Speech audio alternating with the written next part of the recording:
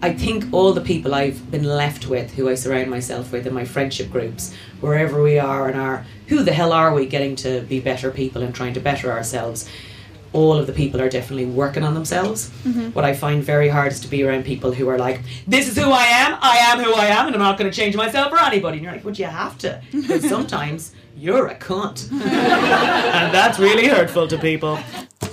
It gets better, 'cause it has to get better.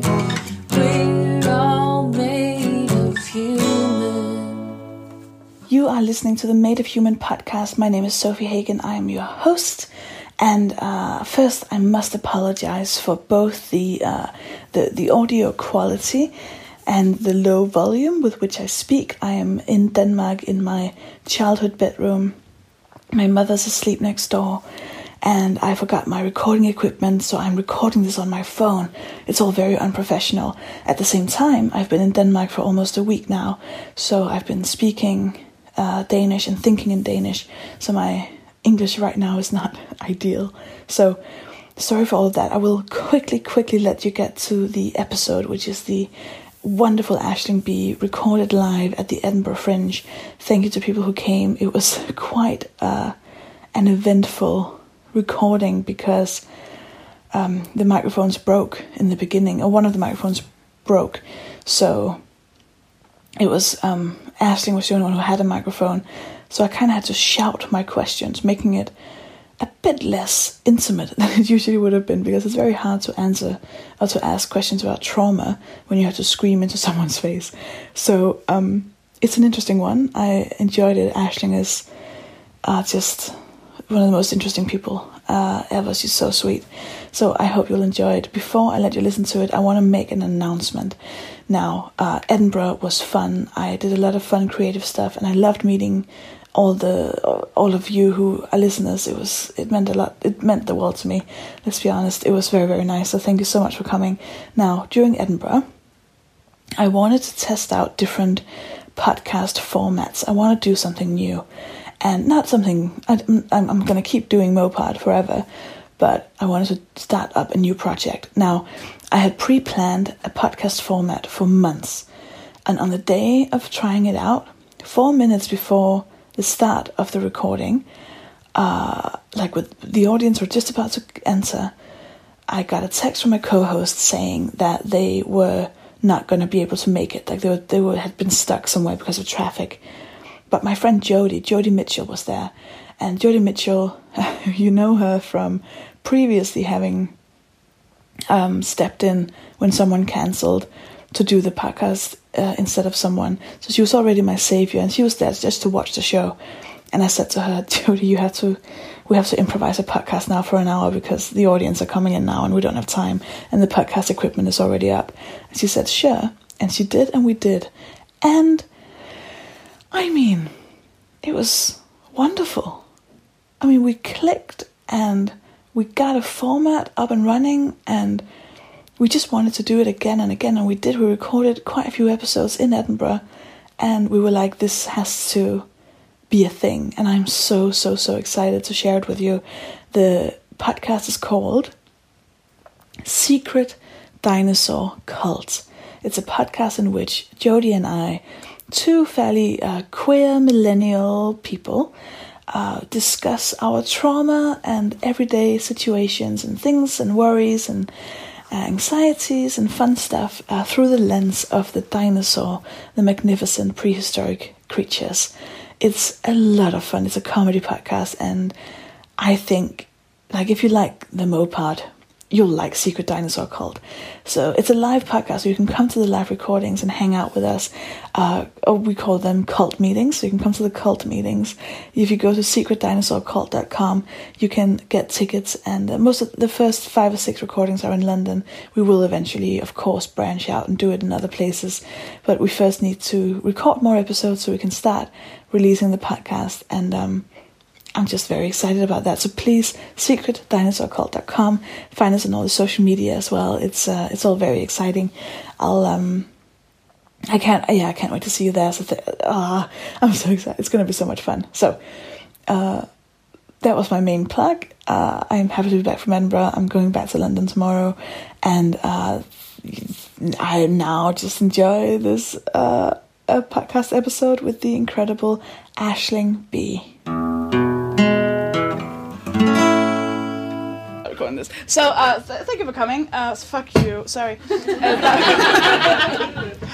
hate this. I hate everything about this fringe. Everything about the fuck you fringe. Is that here? Swap and I'll fix that one. You'll fix it. Well, in the in between time.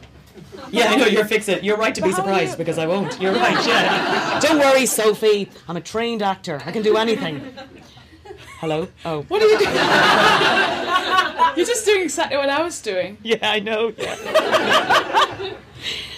This is the sort of thing they complain men do. But actually, I've just gone and done it myself. Hello? Hello? Well, this is never going to work if that goes in there.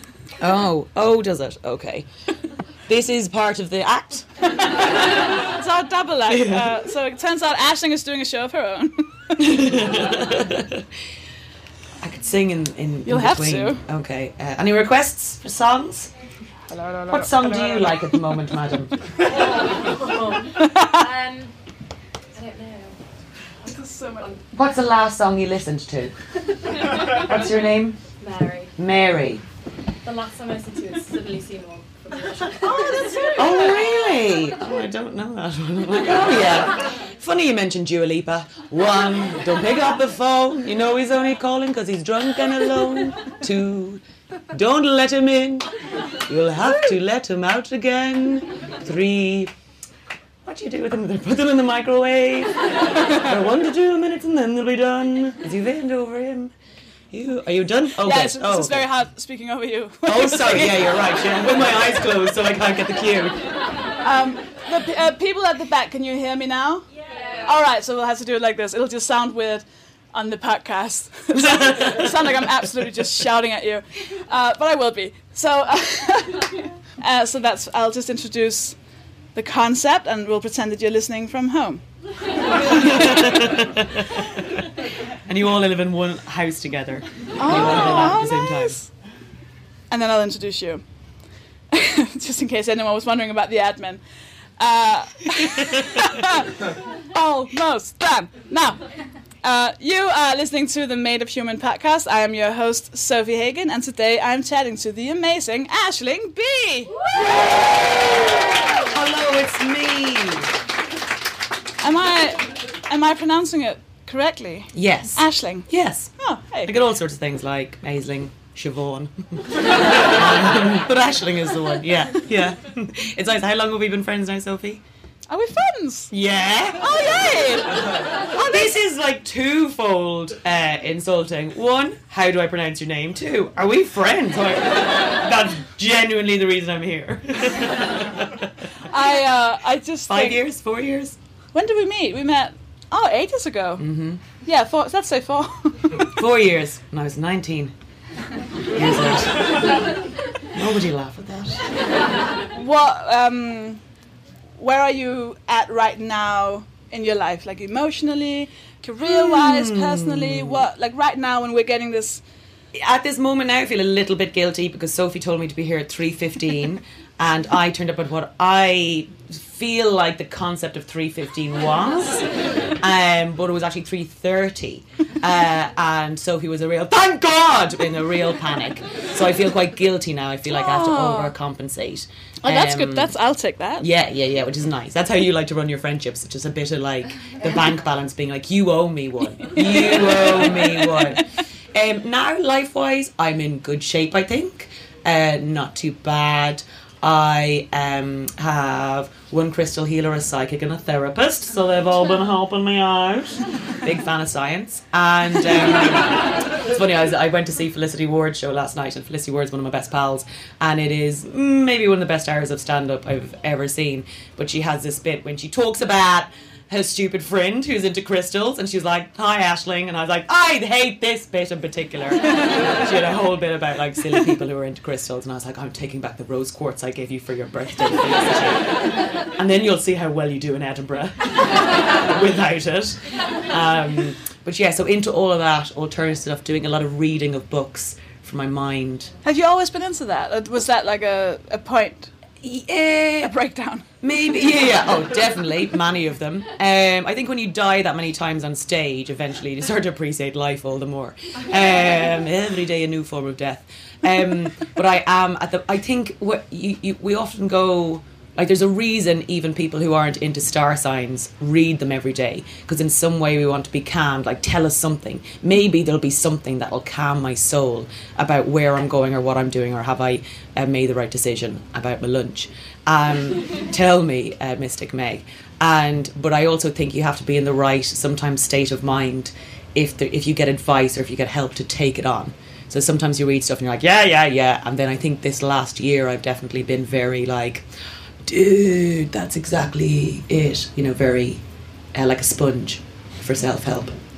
Sophie was like, I'm sorry, a sponge? I don't get the metaphor. Is that not something that I'm into sponges, that's fine, I get it. Yeah, look, imagine if that was just a really... Sometimes that happens. There's the odd turn of phrase that is not... that is only used, not even just in Ireland, but it turns out only in my house growing up. Like, do you guys say cut a rug? Like to cut a rug?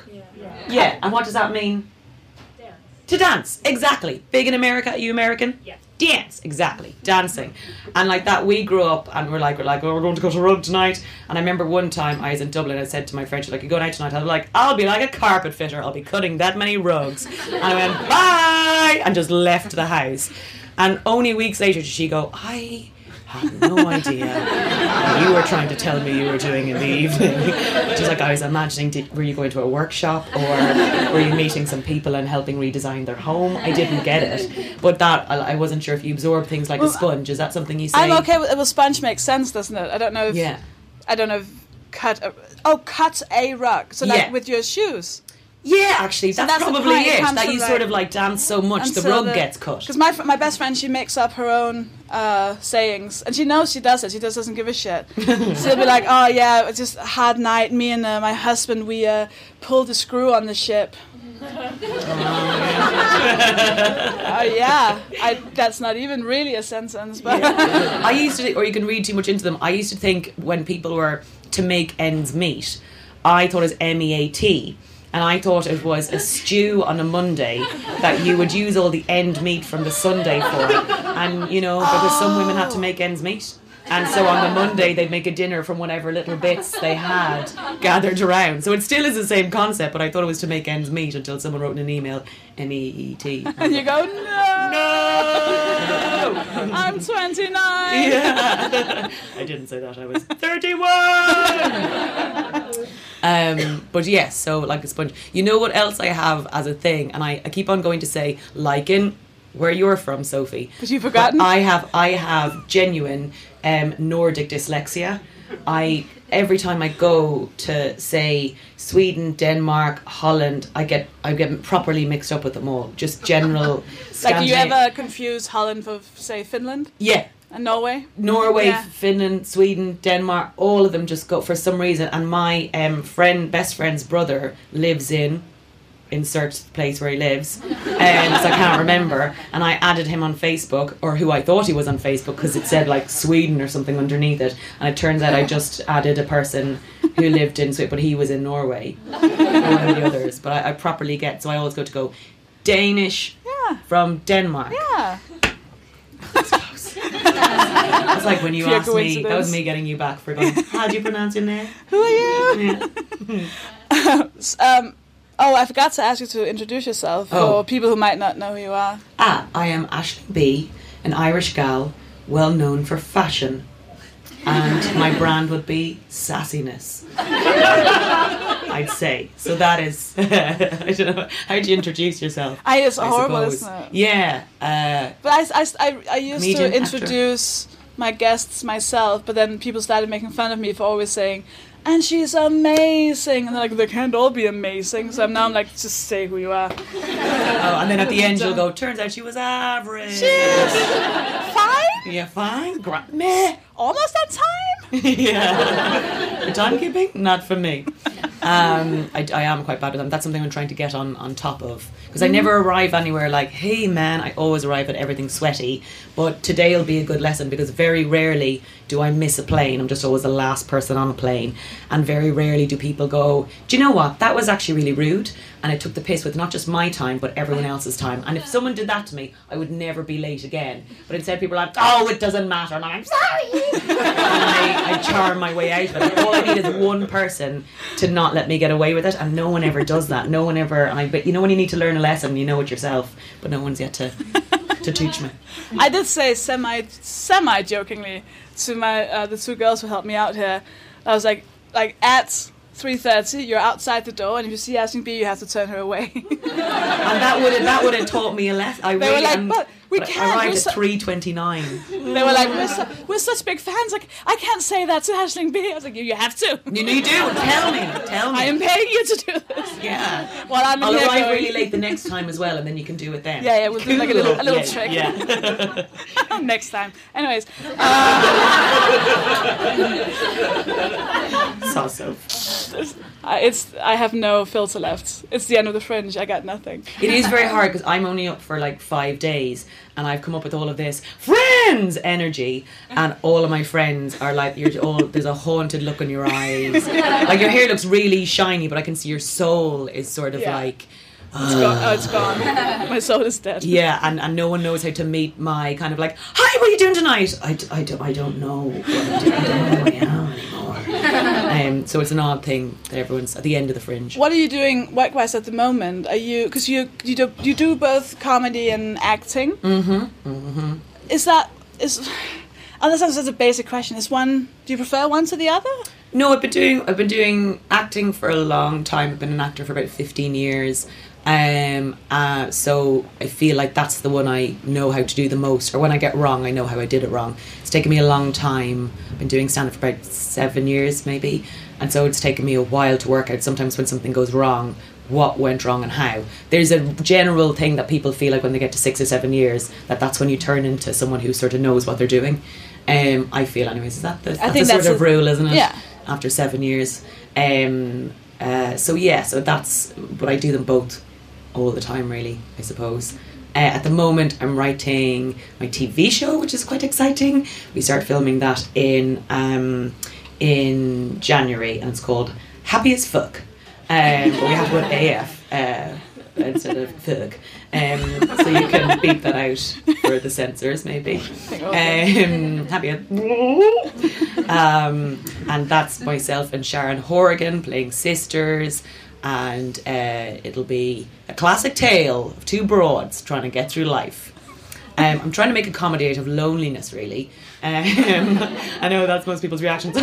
No, seriously. I feel like it's one of those subjects that I remember reading in a thing recently that, say, during the 80s, no one wanted to mention AIDS because no one understood it, and everyone is afraid, oh God, if you go near someone, if you touch it, or what if I go near it, I might get it. And then it was kind of cancer before that. People were like, cancer, don't even talk about cancer, you might get it. And we talk very openly about cancer and cancer care now and AIDS, and we talk very openly about that, and if people have a lot more understanding of the disease. And loneliness is the new one. No one wants to mention they're lonely. Even though if you've ever taken a photo and your shoulder's in it, i.e. a selfie, you know loneliness. There was no other human in the world that you trusted to give over your insured mobile device to. So we all do know loneliness, but we're not willing to talk about it. So that's kind of what I want to make the show about. If you can find comedy in it. What's your personal relationship with loneliness? I think that this job is very lonely a lot of the time. Like, this is so nice to turn up to. When you're on stage a lot of the time, you've got like people in front of you and it's so glorious. But if you die on stage or you do well, you turn around and there's no one to share it with. So sometimes you can overanalyze how you did. You go, does that go well? Did that go well? I mean, they laughed, but do they laugh really? Maybe they're only laughing because they pity me. I don't know. And there's no one to wind you down on stage. And also when you get some, like when you do well or you have some good news, there's sort of no one to share it with. So it can be quite a a lonely experience. I think that's why, as opposed to actors, comedians, we've quite a tight-knit community because we all need each other, and also we're not competing with each other. So on a bill you might have 5 comedians, and that night we're all working for the same job, but we're not competing for the same part. Whereas I spend a lot of time in America, and when we're there, if I was just an actor there and you're auditioning with other actors, technically you don't want them to get the job. You go, God, I hope you fail. Hiya, oh, I hope you fail. Don't do too well. All the best. Don't do too well. I want the job. And you're not going to like ask them for coffee afterwards. So there could be a lack of camaraderie sometimes with actors that I think we actually do have in stand-up, but because we know the loneliness of it, so we know it'll be better for our brains if we come together and have teas and coffees and stuff like that. Yeah, together. and when it is good, it's really like, I remember, and this is going to sound like a politician's spiel, but like in 2015 when I got nominated for Best Newcomer, the time between the nominations came out and the winner, me, was announced. Those 3 or 4 days were the happiest because it was me and 5 other people that I loved, and I was like, we're nominated together. Yeah. I'm going to go and see your shows, and it was just like everything was shared positive common and experience. lovely, and we were at the award ceremony, and I hated that we were all standing with our people like separately. I wanted us all to be together because like, oh, one of us is going to win, and the second I won it, that went away, and it was just, oh, I don't like that now. Some of us are disappointed, and some of us are sad, and I just have some this people thing. feel you should be. I was nominated for Newcomer, I think, the year before, and I didn't win. What doesn't kill you makes you stronger.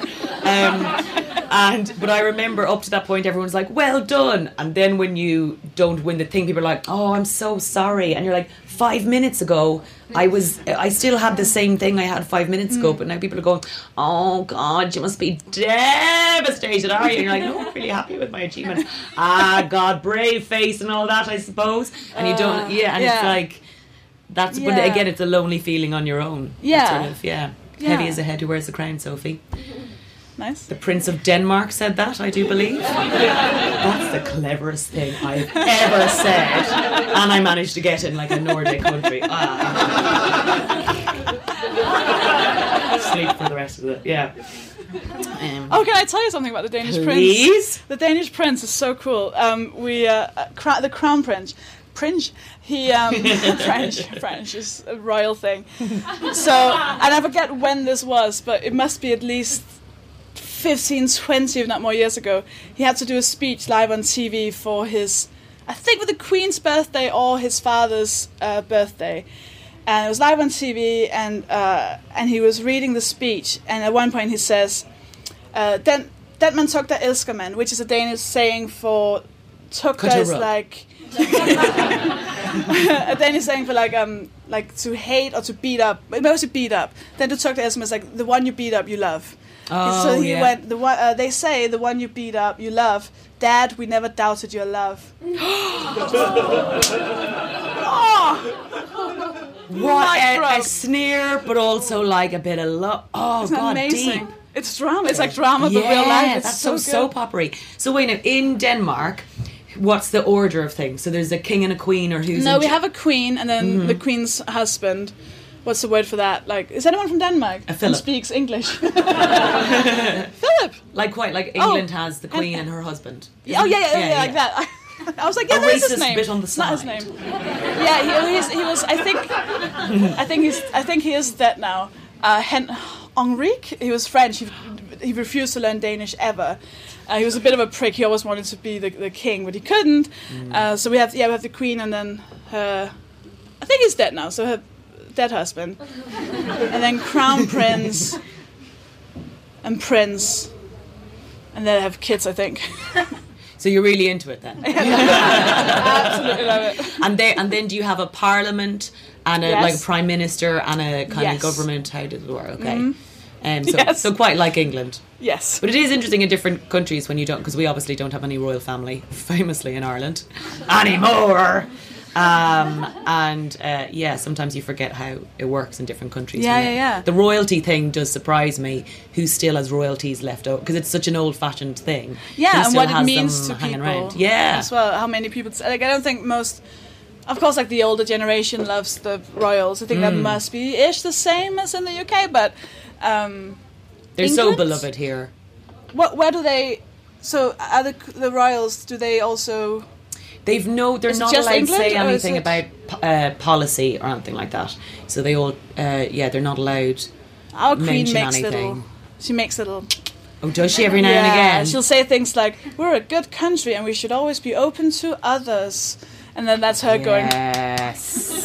"Let in the refugees." Yeah. So she's a good egg, really. Yeah, I think we like her. She's ice cold. Like the Queen wearing, like when Donald Trump came over, everyone's like, "Oh my God, her badge sass was on point." Like, oh God, is that the arcade thing? Did you see the way she was bitching at Trump with her badge? She had these like brooches that Obama gave her, and I was like, "Oh my God, wow, what a loud way to protest." She was probably like, just took it on herself, wandered out, going, "On you go now, Queen," rolled her out, waving away, and they're like, "Whoa!" I think that's the funniest thing I've seen all Fringe is you pretending to be the Queen. Like, getting up I went in for the morning. the audition, but I didn't get the part. Bloody Coleman stealing my roles. Do you think there's a difference between how women speak about, or how women are allowed to speak about, perhaps about loneliness compared to? Maybe there's an extra element of Bridget Jones' sadness about it. I think maybe loneliness publicly for men probably looks a bit more like Bob Dylan and leather jackets, even though it doesn't. It's the same for all of us. It does not look like that when you're on your own eating spaghetti hoops out of a tin. I hear the ghost of the Prince of Denmark. Can I tell you one more? Please. So this is really, I shouldn't be saying this at all. There's another person who's in this room at the Fringe, and I thought you meant because I'm into my sidekicks. And they're here now. There's another person who's in this room tonight. He's got this microphone. Yeah. No, but he told me, he was like, "Oh, have you seen any ghosts during your show?" And I was like, "No, I don't think so." And he said, "Well, I had the ghost in the other day," and I was like, "Really? How do you know?" And he genuinely said this so seriously. He went, "Well, during my show, I just heard this voice go, boo." Was he serious? Fucking serious. He was like, "Isn't that creepy?" I was like, And what do? Do you throw out his self-esteem, or do you let him believe in ghosts? I think I laughed a lot. Oh, wow. That's gorgeous. Imagine that. Imagine having that much confidence. You're like, the only explanation could be a ghost. Sorry. Do you believe in that sort of stuff? Yeah. I'd be very into witchcraft and wizardry and the like. I think when you're brought up, like I was brought up in the whole country was Catholic, and so even if you reject Catholicism later on, which I've done, the basic, having beaten it into you that there's magic in the world, doesn't really go anywhere. Like you replace one magic with the other, so you're like, "Oh, I hate Catholicism," and what's that about a crystal? Yeah, all right. Like you sort of replace it with another version of something. You don't, in the same way like people rejected the idea of the royal family at some point during the kind of 2000s in Britain and replaced them with Posh and Becca. Like people love a celebrity couple to kind of love and hold on to. Like they were replaced with some kind of deity, and we put the Kardashians up there, and people like to aspire towards something. Like it's even like religion, and then you reject religion for being an atheist, but then the atheism becomes exactly, like a big old doctrine to follow. So I definitely believe in spirituality. I believe in, like, for example, in this room, if we were to film this and if you enjoy it or didn't enjoy it, if you watched it back, it would not be the same. And we can't explain when you're having a good gig or a bad gig, or when you're on stage, what is that energy in a room, or when you're looking at someone and there's a connection between you and them and you can't explain it. Now, I believe in like 20 years time there'll be scientific names for that. There's things about dopamine, serotonin, the connection you have with someone. Oxytocin is a bonding hormone a mother has with a kid, or you get after sex with someone when you feel so close to them. I did that to you there, remember last night? Sophie, you know why I was late for the podcast. I was picking up my clothes in my own house. You know why my hair is shiny. I saw you in the shower this morning, baby. But like those things are now slowly, like we're getting more into the mind and what maybe humans have always known. And I believe when people die and pass on, what we might call a ghost is really an energy that they've left in us. In we are a product of all of the people who've left a memory on us in some way, and that's in your psyche in some way. For example, I didn't ask that music to be played, but as soon as I started talking about the dead, it just did. I feel like I've suddenly turned into the end of Dawson's Creek. And that's why I knew that summer would really change me for the rest of my life. That'll sound really weird on the podcast because I doubt that music will be picked up. Again, that's what I mean. You won't be able to translate it if you record. But I believe in something bigger than ourselves, and maybe science it'll become a science in years to come, and what we call wiggity wackety stuff. Same with the crystals, a lot of it is colour therapy. Certain colours make you feel brighter or happier, and it's probably that triggers something in your brain. Or if it's just a placebo to hold on to something, is a bit of mindfulness to hold on to something in your hand. Whether it actually does anything, it doesn't really matter, because in that moment you're holding on to something that means something to you. So those things I'd be very open to believing in a lot of that stuff, you know. I like that. Like, I like that I feel like it's kind of taboo to believe in those things. Mm. But you seem quite comfortable with talking about it. Yeah, I think do you feel like it takes a certain amount of confidence to say that you believe in that sort of stuff, or even confidence to speak about loneliness and stuff like that? I think maybe I've had to be a little bit on the other side of it. So on the other side of doing all those things. So like, as I said, this last year, I found an amazing therapist, and I'm really on the other side of things. And I think when you're there, you go, guys, it's going to be okay. I know. But when you're going through the sad bit of it, that's when it's harder to speak about.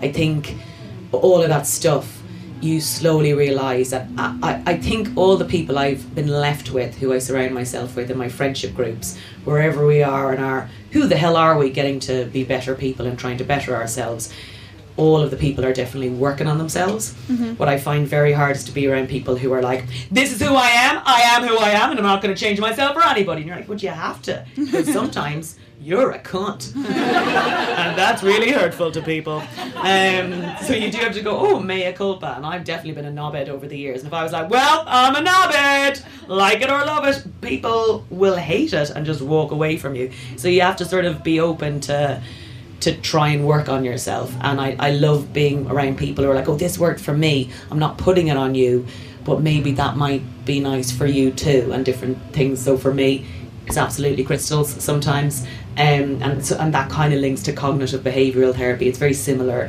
thing. It's just you get little crystals, which they don't give you in science, to collect. Cool, like pogs.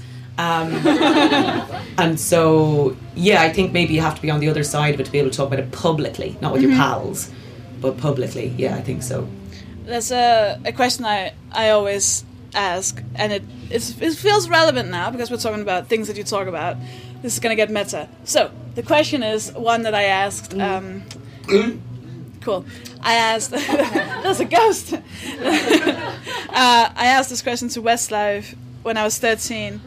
And, well, my former band. I don't even know I was in Westlife. No.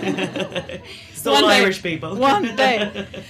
I asked them when I was 13, and they answered disappointingly. So now I ask other people. So in the hopes that you can do better. But it won't be hard to do better than that. But... the question is, what would you like for me to ask you? So you've done a shit ton of interviews in your life, and you knew you were coming here, and maybe there's been something on your mind. Maybe there's something at the moment that you really just want to talk about. It could just be like anything from you saw a nice dog in the street to maybe something you've been contemplating, you need to get off your chest. It could be literally anything. Like, what would you really want to be asked? I don't know what I'd want to be asked. What would I want to be talked about? I wanted to give like a comedy answer of, can you fly without wings? And I would have loved that because that's a famous Westlife song. And then I would have like, but then I would have felt facetious. So I didn't bring it up. What would I like I don't know what I'd like to be. I suppose, do you know what I'd like? Surprise me, Sophie. Sometimes in things you get the similar things to talk about. But one thing my therapist, I don't know, whereabouts in America are you from, madam? Massachusetts. Boston, Massachusetts. great. That's all I had in it, just Boston. People always say Boston, Massachusetts. They never really say Massachusetts until you. But I love like talking about in America when you go to therapists, they're like, oh my God, you've only one therapist? Why? Are you poor? Whereas in Britain, people are still going, no, you madman. But I absolutely love this lady I'm seeing at the moment. And one thing she was talking about, which I found very interesting, particularly for our, so I'm talking about this a lot, but it's not necessarily a question you might ask, but something that's been on my mind, is the idea of confidence versus self-esteem.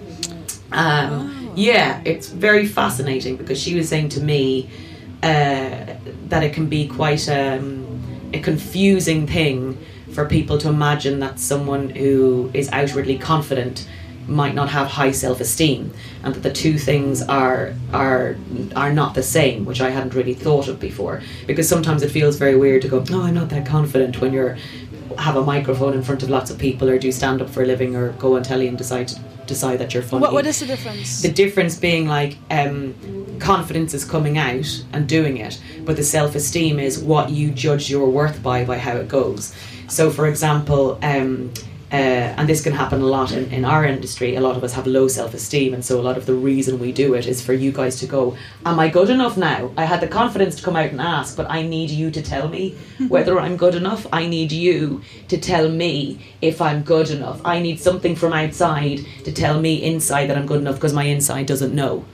And I found that quite a fascinating dynamic. And I was saying it to my friend Ella, and she's like, yeah, I sometimes think like that about me, because like I don't think I'm actually I've got high self-esteem, because sometimes like a guy will reject me and I'll be like, why the fuck did he reject me? I'm amazing. And I'm like, no, that is self-esteem. You have maximum self-esteem. Because like when it's me, I'll be like, oh, I know why it was. I have a list now that I wrote years ago as a child as to why I'll probably be alone forever. So I wonder, was it 1 to 10 of one of these things? And that, so I found that a very interesting dynamic. And I was looking at especially how affected some people can be by having a bad gig. By having a bad gig, and how unaffected some people are, or similarly how unaffected some people are by their own success, because they can't let it in, because they're like, I don't believe it in myself. So and those two things I found was just a very different, and that can be for any job. You'll probably start thinking through yourself for people you know at work now, and what affects them, or when someone walks into a meeting and goes, oh, that was awful, do you feel bad about myself? No, sure, there were a million reasons it was awful. And you're like, oh my God, that would sit with me for days. That would sit with me for days. And that's what she said is something that you have to start working on, rather than trying to get the ghost. I legitimately almost pissed myself. Whoa. I did earlier, just in advance of it happening. Sorry for the podcast listeners, a curtain mildly dropped a bit lower than it had been already. I shit you not. But yeah, I find that a very interesting thing, to how to work on self-esteem for all of us, that we have to look for external sources, and that's when you can end up in bad friendships, bad relationships, bad work environments, a bullying boss that might make you feel less than, or can affect your whole life and your confidence going into something, because you rely on this person that technically you don't respect to tell you if you're good enough, rather than you knowing it. And that sort of feeling lasting for a couple of hours, it can last your days, it can affect everything around you. And that I found just a real little light bulby thing in terms of how you end up with maybe people, relationships or friends, where you're like, I don't always feel good, but I know I want to keep chasing that person until they like me. What is that? Like, why would I keep chasing a negative person to... What made you initially start therapy? I'd had enough of my crystal healing, just for the year, and that genuinely did me a world of good. I was in a very hippy-dippy space, and doing something alternative and weird really helped me, and I really liked it. And then I was like, do you know what I wouldn't mind now? Bit of science, just a little bit of science. And I love reading up on the brain. I'm fascinated by the brain and what makes us tick, and what makes us like ups and downs in your blood sugar levels, and how that even affects your mood during the day. And this woman is very science orientated, and so sometimes in life things can feel so grey, like when you're in a bad mood, and she just tells you, which helps you along, a lot of the science of what's happening in your body on a bad day sometimes. So she's like, oh, when you're stressed out or you're put in like a flight or fight response, your cortisol levels go up, so your animal body thinks, oh shit, there's a bear, but it looks around and there's no bear. It's just, you know, someone going, what coffee do you want? You're like, nah! And your body's reacting as if like it should run away, and that's what's happening, and you're like, why did that one stressy situation make me feel sad the rest of the day? And about looking after, like, even like, because we work a lot at night, we have sugary drinks, then there's the crash, then there's the up and down of like trying to maintain your blood sugar levels throughout the day, so you help your body at least, so when something kind of happens that might be emotional, at least physically you might be able to handle it a bit better. Sleep, how important sleep is. I've only gotten my insomnia sorted in the last couple of months, and it just changes everything. Who knew if you slept? So the signs of her, I really enjoy talking through, because sometimes in a wiggity wackety world, it's hard to it's hard to grasp what's going on with yourself. And if you can just work out, oh yeah, I had 17 pints last night, maybe that was it. Do you need the background? Because I did that recently with my therapist. I've only seen her for about a year. And I ended up saying to her, like, I need to know what you're doing. It's not enough for you to just ask me about things. I need to know why you're asking me, because I need to understand your process as well. And then she was like, oh, well, okay, well, I guess there's this theory. And then she started talking about, like, and she was like, she got really excited. She was like, oh, I haven't taught this for years. And she was like, and then this happens. And I was like, this is so good. Yeah, because I think love it's like it's not because I kind of need to go behind the scenes a bit. Like, it's like the same thing that made me want to do comedy was going, but why are they laughing? Why is that funny? Why are you saying that word now? Why are you doing that? And I think that really helped me to find out. I definitely, and I say this after having spoken about crystal healers and witches for quite a while, but I hate if I'm in any way about to be tricked. Like, I like, just tell me if you're trying to get to the bottom of this, like, is it mother issues or something? Just tell me and then I'll answer. But don't be like, so what's your randomly relationship like with women? You're like, just tell me, don't trick me. Like, I hate being tricked. Or, you know, kind of like mindfulness, certain things about it is like, oh, you'll forget later, but if you put a sticker on the kettle, it will trick your brain. And I'm like, no, my brain will know I'm being tricked, and then it will go, no, don't go near the kettle. That's a very specific reference to this thing I read about putting a sticker on the kettle, but I didn't explain that, so much just seemed random. But sometimes I have a little bit of like, I want to know what the game is. Yeah, I can't be hypnotized. Can you not? No, I've had two hypnotists, whatever they're called, try and hypnotize me, but my brain goes, nah, I don't think so. They're like, let's get into your subconscious. My brain's like, oh no, we keep stuff in there. I'm like, with me, it's like, I don't. Have you been hypnotized? Yes, old, Sophie. Yeah, been hypnotized, and it's one of those things going, it's not going to. 7 o'clock in the evening, I came here at 2. Like, I always think it's not going to work on me, but it absolutely does. What happens then? Did you figure something out? Again, I wonder, is it that I was ready to let her give it a go? Yeah. You know, it's the same as going to meet someone. If you're like, I already know I'm not going to like them. I've just heard stuff about them, and you sit down, and the evening's never going to go as well because you're already both going in with a bit of meh. And whereas if you go, oh, who knows what'll happen, you might just kind of lower your, what's the word? Defenses, yes. Thank you. Oh, very good. Your English has improved so much since you've moved here. From Sweden. From Sweden. I think that might be it as well. Like, if you're, like, because, you know, you're a strong personality, I'm a strong personality, I think. That a bit of you is like, just not going to work on me, just bloody try. So your brain's going, no. So I wonder, is it that getting to a point where you might be like, well, we'll see. Well, I have an extremely stubborn subconscious, so my first therapist would tell me something about myself and then I just wouldn't register it. 2 years later I'd show up and be like, I just figured out I have this thing, and she goes, I've told you that 13 times. And my brain goes, oh, no, not yet. No, don't let her know that yet. And then oh, now she's really happy. You had a great idea. You're probably cleverer than your therapist. So you became a sponge, Sophie, didn't you? I became a sponge. Yay! But yeah, so maybe that's something that clicked with me recently that I was talking about, but that's not necessarily a question. Oh, yeah, sorry, just bringing it back.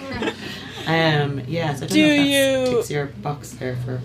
I mean, doing this podcast live is always different than doing it alone, and people, especially comedians, usually get funnier when we're on the stage because that's just, we get nervous when they're not laughing. But Thank you so much. but I find it, because you're always funny. How much? Who, me? You. Oh, I think a few gigs recently would write in to complain and disagree. Are you? How much is you just being a funny person, and how much is deflection? I'd say 70% loving making people laugh. It's always been my favourite thing to do, and I love. I know there is maybe a concept. There's a couple of different like classic things about comedians. One is that we're all very competitive with each other. And there are some people who don't like to be around other funny people, and I don't mean just comedians. You can see it in circles of friends when someone comes in and they like shout you down because they're the funny one in the group. Actually, I've gone out with one or two of those. It was very interesting, and I love playing with. I love the bounce of chats, and I love being around other comedians and funny people. And my sister, I love being around funny people, and I love the game of making each other laugh and trying to not out laugh each other, but like you've got a ball in the air and you're throwing it back and forth to each other, and I love that so much. It's my favourite thing to do, and it's always been my favourite thing to do. I think definitely growing up, my dad died when I was very young, and I think there was definitely an element of knowing your value when you're funny, and knowing how you can show everyone that I'm fine, no one needs to worry, because there's so much worry going on. And I don't think I even knew that, but that's probably part of it. But I don't think anyone does anything for one particular reason. Like if you work for a charity, it's not just because you love the charity, there's something else in you that you know, you're a couple of things. Similarly, like the crying clown, I think we all start doing stand-up about bloody depression. It's this year's feminism on stage. So I think you can make comedy out of it. I do like, and this is what you do so much, the idea that you can break something by using a laugh, and it doesn't have to be so taboo, I think is really joyous. That like, I hate when people think it's irreverent, it's a form of irreverence to talk about anything and not be able to laugh about it, and or to conceive that, to think that might be deflection, whereas actually it can be a nicer way and going, it's gonna be fine. And so that is something I like. But I think there'll always be that with people. Like there can be people who are very angry people, but it comes from a place of passion sometimes where it's right, or then it can kind of like go into just, oh, that's just your first reaction to things now. That, you know, your first thing is anger to things. Like there's it can be all of those. Yeah, the comedy isn't times. Necessarily a way around something. It could just be the way through it. Yeah, it could be the way through it actually as well. And I love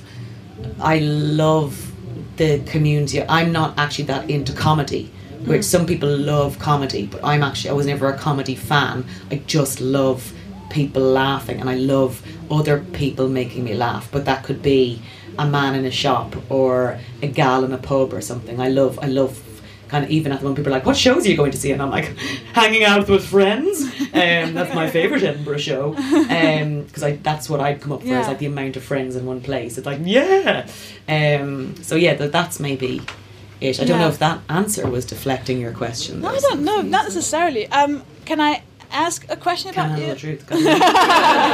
Did everyone else see those two leave, by the way? Or were they ghosts? Just need to be so many ghosts leaving my show. I don't know. Be gone! Can I ask you a question about your dad? Yes, I do get. I will say, I wrote an article last year about my dad's death, and it tends to now come up quite a lot on podcasts, and so a bit of me recently reached peak publicly talking about it. That's kind of why I'm. A bit of me was like, I would say for reference material, if you want to go back to, because I just did Griefcast with Carrie Lloyd, and the thing about it is, I very happily talked about my dad's suicide. Not happily, but it was a absolute lol. But when you do something like that, a part of you is very joyous at the response, and then the other thing is, do you turn it slightly into a product? When you learn how to speak about it in a sort of media savvy way, in a sort of like, strong and stable leadership, it becomes a little bit of a sort of, thing you talk about, and a bit of you sort of gets tired really of you want it to come back to being a personal thing, I think sometimes. Yeah, that's kind of, because I heard one podcast where you were asked about it and I didn't like hearing it, not because you didn't really answer because he was a bit of a prick, but which podcast was that? Oh no, let's not talk. Actually, I don't want. I said with a microphone in my hand and a recording device here, because I've enjoyed all of them with him.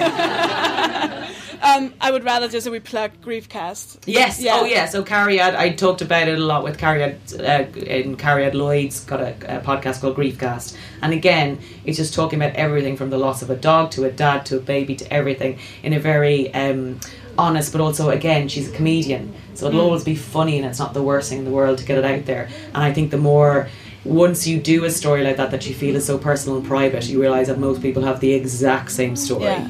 And that's always what's amazing to me, that none of us are really that unique. But when you're on your own with something and don't talk about it, it feels like you're the only person in the world feeling this, and it's actually probably more normal than abnormal. And the people who are walking around going, "I'm walking on sunshine," they're the weirdos.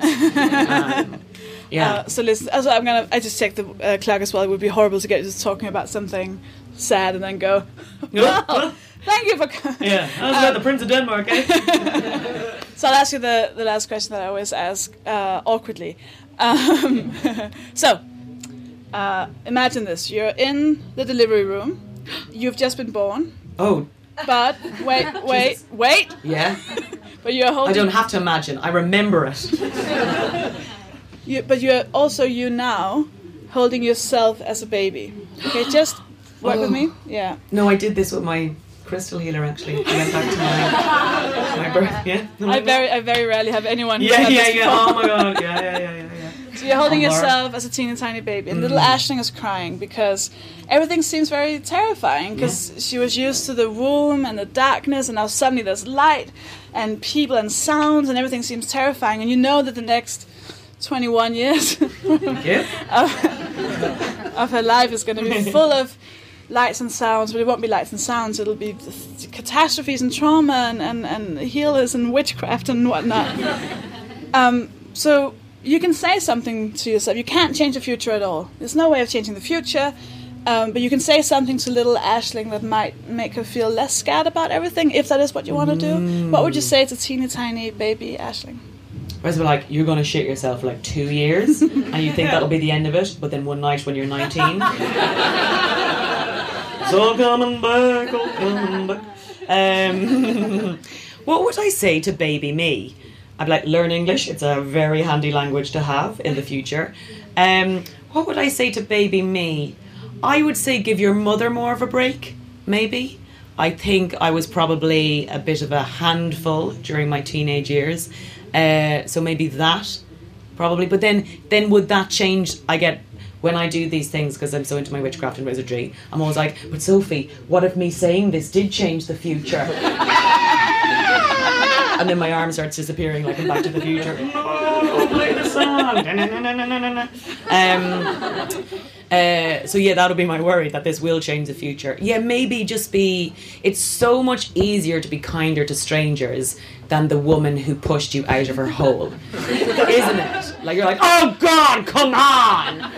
Like, and she's the one you should be the nicest to, but it's sort of it's harder to be nicer to the people who really matter to you and you love, because they're so close. So I would have been a lot nicer. Like, I've got a very good relationship with my mother, but I still would have been nicer, I think.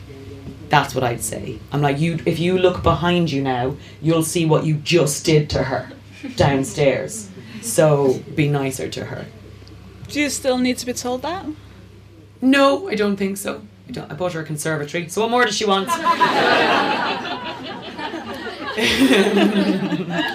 She can sit down now and moan there in the sun. So I think that's what I'd say to myself for the next few years. Is that an answer to your question? Yeah, maybe? Yeah, is that you look unsatisfied with the answer. No, I like it. Do you though, Sophie? Yeah, no, I'm good. I'm all good. Where can people find your stuff? Plug away. Plug my butt. I on Twitter and Instagram, I suppose. I'm always on there, shouting on about something, some other opinion that I've had. So at We Miss B, BEA, on Instagram and Twitter. Or as they say in Denmark, ha den gode buk, der er en bump.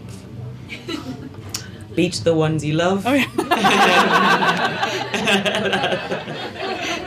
You really looked at me like, I think I've forgotten Danish. Maybe I do speak Danish. Just assume you mix it up with Finnish or something. Right, thank you so much for doing it. Danke. Sure. Give it up for Aisling B!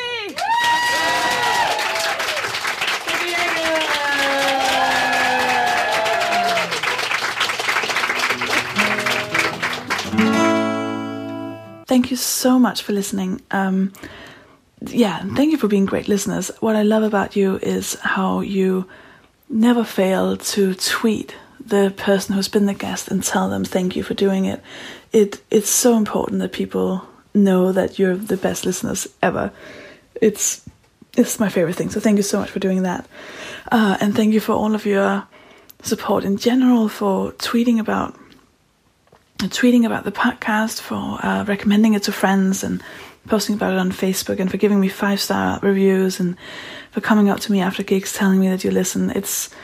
It's all just wonderful. Oh, for buying the merch, for buying t-shirts and stuff. That's so cool as well, which is all stuff that can be done on oh god, what's the name of my podcast? madeofhumanpodcast.com. And a special thank you for your one-off donations. I know I focus a lot on the Patreon, but recently I got a substantial amount from one person, and I had to message him and ask if it was a mistake, and it just there's no way of telling you how much stuff like this means without sounding crass. I know money is not something we like to talk about, but it is really, I wouldn't be doing this without you, so thank you so much to all of you. Now, if you don't donate via Patreon, you can become a friend of the podcast, meaning so Patreon works in the way that you give a certain amount of dollars. You can look up what that is in your national currency. You give a certain amount of dollars per episode, and then at the end of the month, it just deducts it automatically. I support, I think, about 10 or 13 podcasts there.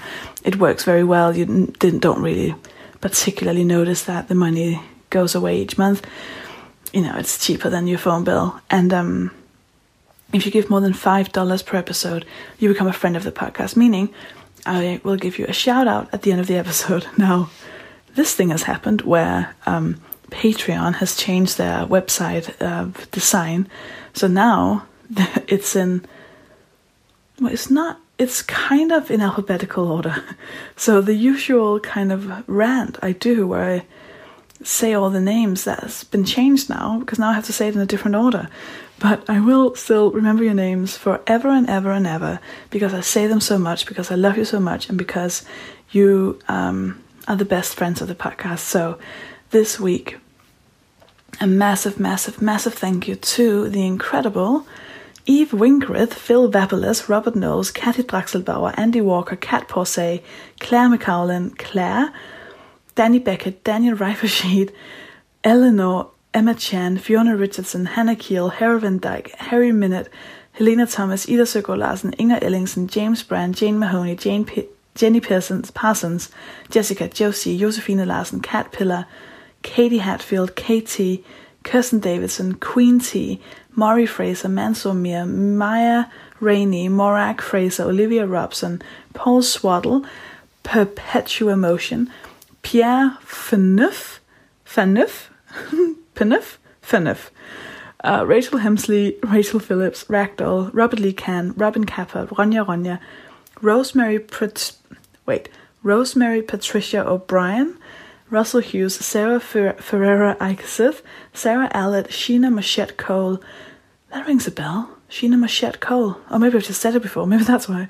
Cecil Fieldtoon, Susie Tyler, Wool Warrior, the Crochet Warrior, Jesus. Helen Bowie, Marbles Lost, Katrina Ellingsen, and Rachel Fairley. That was fun. I can see some of you have changed your name, so it's weirder for me to pronounce. I really respect that. So thank you so much for supporting this podcast and for listening to this episode and for making it all the way through to through all my weird rambling and for accepting the low sound quality. Thank you so much, and I will speak to you next week. Bye.